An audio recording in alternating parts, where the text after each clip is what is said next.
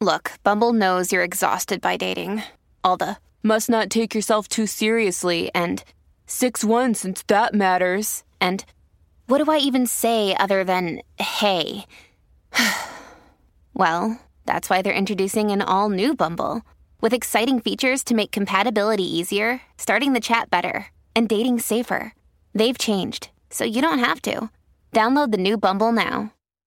G'day, Mike Hussey here, but you can call me Mr. Supercoach. KFC Supercoach BBL is back and there's 25 grand up for grabs. So what are you waiting for? Play today at supercoach.com.au. T's and C's apply. New South Wales authorisation number TP/01005.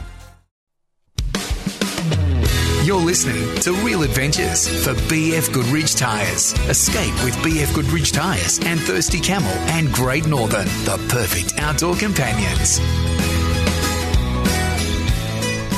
You're listening to Real Adventures for BF Goodrich Tyres. Escape with BF Goodrich Tyres and Thirsty Camel and Great Northern, the perfect outdoor companions. It's time for Red's tip for New Age Caravans. Visit your New Age Caravan dealer today. Start your summer adventure with a New Age Caravan, newagecaravans.com.au. Redmond. Yes. Driving in a following sea. We saw a few videos sort of floating around on social media, and it's come off a bit of the back of the conversation we had a few weeks ago around driving in the dark. You're taking the Stavey back after catching a couple of thumping bluefin tuna, but driving in a following sea, what to look for and things to try and evade and make sure you don't get stuck with, because we saw a commercial boat capsized by really poor driving. I think it was posted by JV Marine World, but it was obviously a video from overseas. Yeah, so we're going to cover two things. We're going to cover following sea as in just following sea in the ocean. You got a sea coming behind you. And then we're going to cover a little bit of into a bar, or how to cross a bar with a following sea. So coming in with the following sea into a place where waves will break. Now, first of all, in the ocean, if you're coming in with a following sea, it's a lot about control of your trim. Now, you've got to have trust in the driver too, as well. I'm talking if it gets a bit hairy. Yep. But even if it's simple, starting with small waves, like as in small chop, and understanding how to get your boat to sit better in the water is really important. Now, if you're driving with the waves coming behind you, so following sea, so they're pushing, they're coming in from the back of you, and you're driving with it. That's what is called a following sea. Now, when you've got your boat in the water, you've got to picture that if you're pushing something forward, it tends to try and move to the side and broach. If your boat isn't lined up directly straight, it is going to move. It's always going to try and pull one way.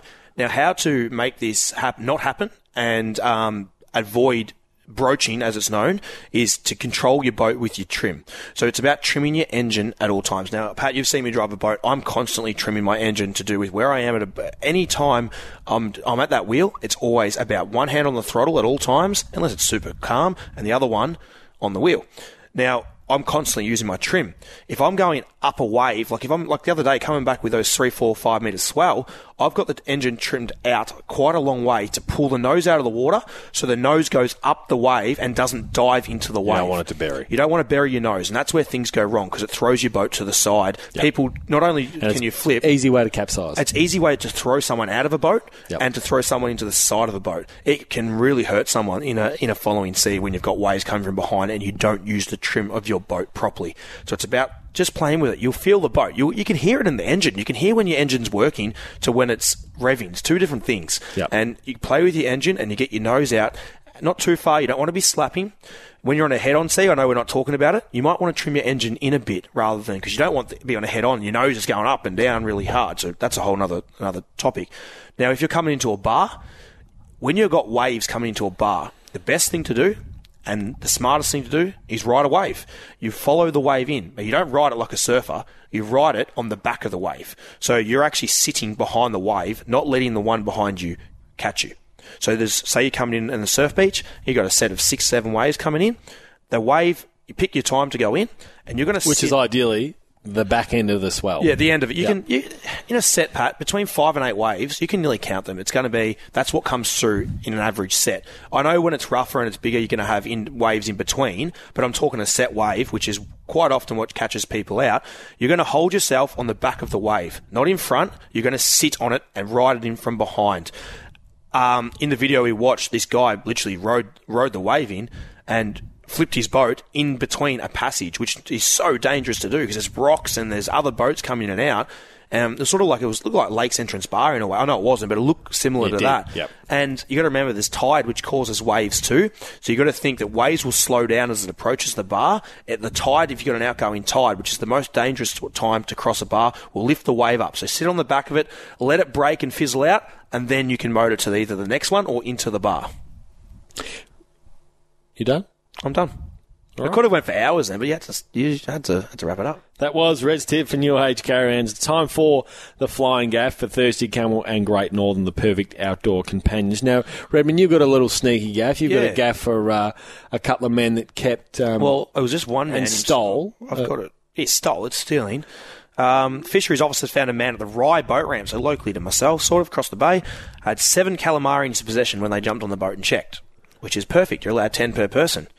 The only drama was he had a plastic bag with another 10 calamari hidden in the back of the boat. So $500 fine? That's all he gets. So I'm nearly going to gaff Fisheries here because I'm tipping he's done it before.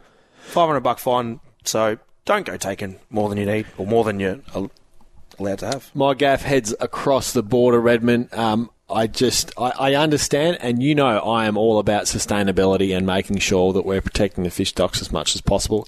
But a 3-year ban and the how detrimental that would be to recreational fishermen and local country towns that rely on tourism because of the snapper fishery in South Australia, I just think needs a serious thought. Needs another review. Absolutely it does. So the commercial sector that takes, that's responsible for 60 to 70% of the snapper fishery, that's, I think, where the rules and regs need to be revisited with, and we understand everyone has a job to do, and there's recreational jobs that are commercial jobs that are at risk with that. But in terms of the greater good and the tourism that's that the thing. Affects, you said commercial guys. Yes, it is their job, but you got to remember if they're still taking their quota, that quota won't be there in 3 years. Correct. If that makes sense. So they're going to wipe. Like, no, I'm saying they're doing a bad job, but I'm saying that it's the rules and regs that they currently exist with, but we need to seriously consider, if it's going to be a 3-year ban, just the detrimental effects that they'd have. And they need to be smarter with their plans for fishing. Like, I think Vic Fisheries are the ideal. I think their plans that they have in play they've done a very good job. Very good job. And I think South Australia need to, 3 years ago, go back and put in place some more rules and regs. The national snapper fishery relies upon the South, which is money. The South Australian snapper fishery, though, because that's where it all starts. So we need to get that right. But destroying recreational fishers' opportunities to fish for them and the tourism that relies on it, detrimental. That is the gaff for this week. This has been Real Adventures for BF Goodrich Tyres. What are you building for? And for Thirsty Camel and Great Northern, the perfect outdoor companions, we're going fishing. No, you're not. You're going to play footy. Yeah, I'm going to play footy. Want to witness the world's biggest football game? Head to iCanWin.com.au, predict Australia's score with a crystal ball, and it could be you and a friend at the FIFA World Cup Qatar 2022 semi-finals, all thanks to McDonald's. Maccas, together and loving it. TNCs apply.